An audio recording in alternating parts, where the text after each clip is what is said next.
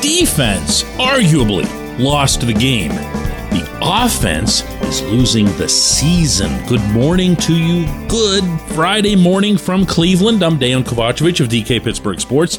This is Daily Shot of Steelers. It comes your way bright and early every weekday. If you're into hockey and or baseball, I also offer daily shots of Penguins and Pirates where you found this. Browns 29, Steelers 17. And it really, in some ways, was worse than that, and in other ways was better than that. And it's really hard to get a feel for this football team, meaning who's actually doing well, who's not doing well, and then within that, who's not being given the opportunity to be at their best. And let me explain why I believe that the centrifugal force and or black hole in all of the above is Mitch Trubisky. It's not scapegoating. I swear to you, it's definitely not anything personal. The guy is a great dude. And it's not about effort or passion or anything like that. It's all really simple, and it couldn't be clearer through 3 games, one of which your favorite football team has won. Halfway through the fourth quarter of this game, Trubisky had thrown for 148 yards. Same as the other 2 games. In almost every respect, there were a couple of nice touchdown drives, one of them no huddle, second of which he finished off with a pretty bold little run of his own. Great. Wonderful.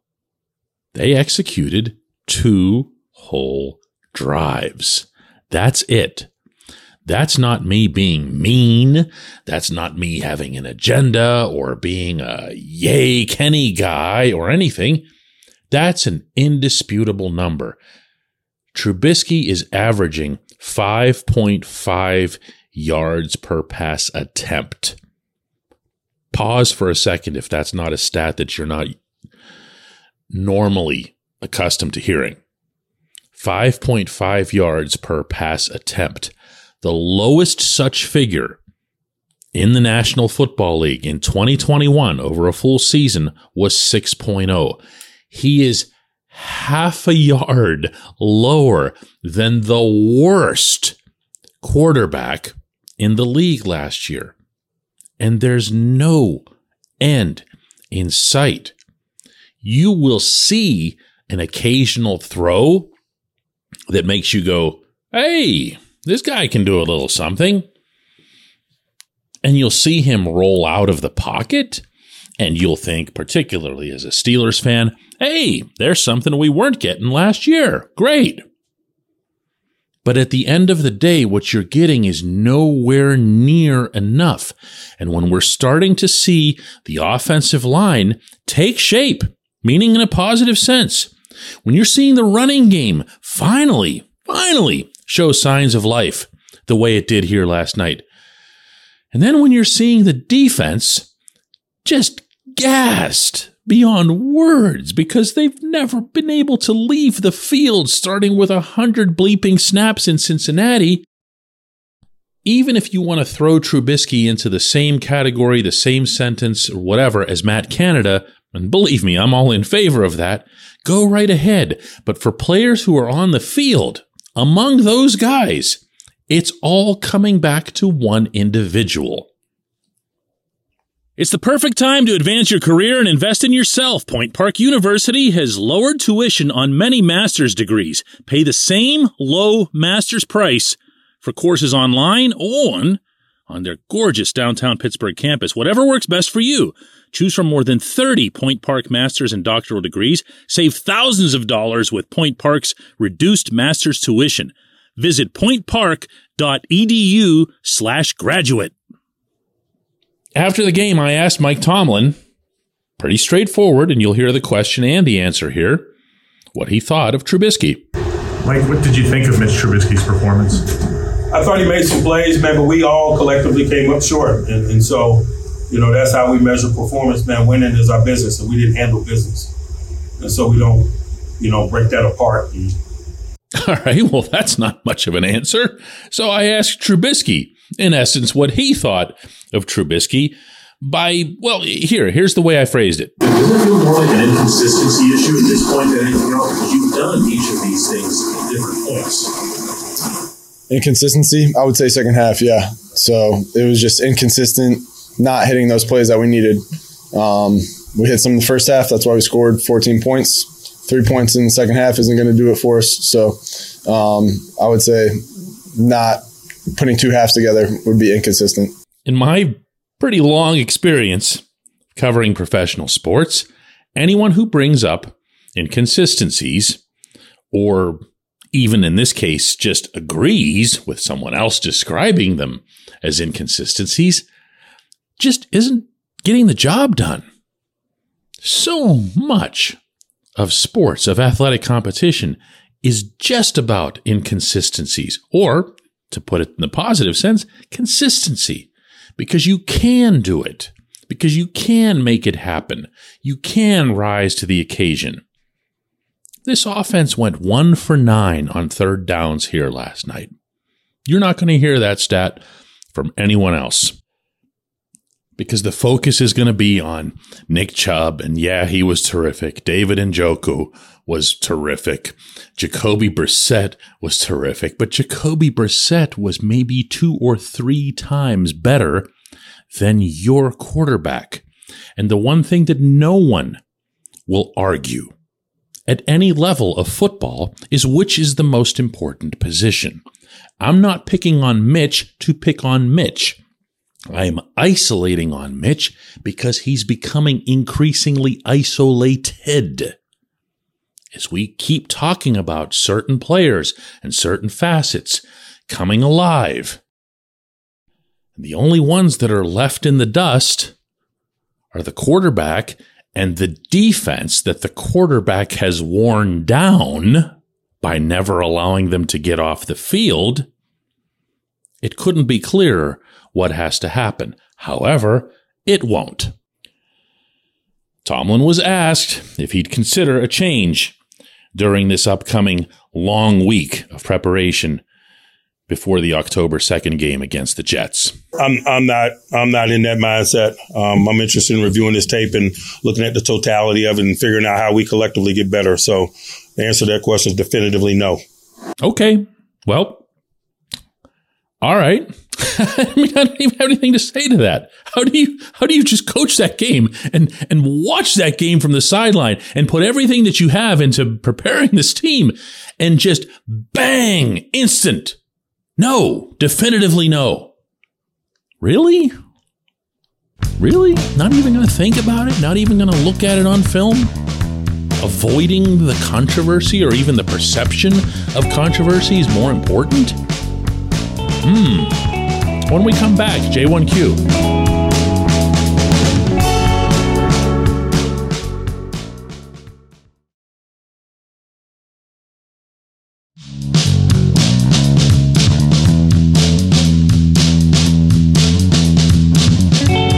Welcome back. It's time for Just One Question, and that's brought to you always on this program by the personal injury law firm of Luxembourg, Garbin, Kelly, and George, LGKG. They represent people who are hurt in car accidents, who need assistance with workers' comp and medical malpractice claims.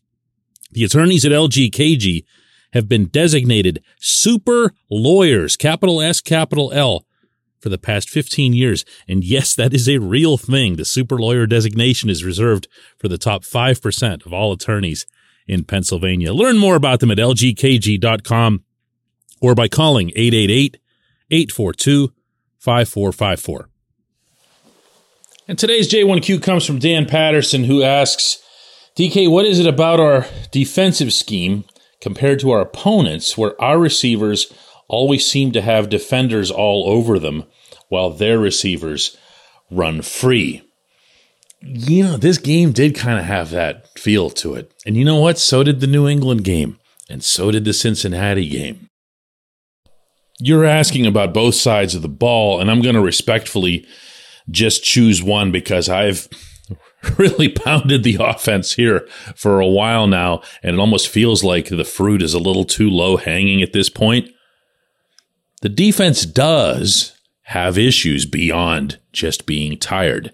They are tired. They are banged up. I am telling you, watching those guys in that locker room here last night, in particular, a couple of the older guys, they were struggling to move around. But does that absolve all of the players? Does that absolve the scheming? No, it doesn't. This scheme was set up essentially for one thing, and that was to stop Nick Chubb. Tomlin made no secret of that beforehand and not afterward. Listen to this response from him when someone brought up Njoku's showing. Less of an issue than Chubb in the run game. Yeah, he wanted to stop Chubb. He didn't like at all. 115 yards later, along with everybody else, including Kareem Hunt getting involved, the Steelers had no answers for the Cleveland running game. Most teams don't. But this coach wanted to make double damned sure that he'd have enough people at the line, and he says that he did. The numbers were there, as he put it. And on top of that, he was willing to sacrifice on the back end.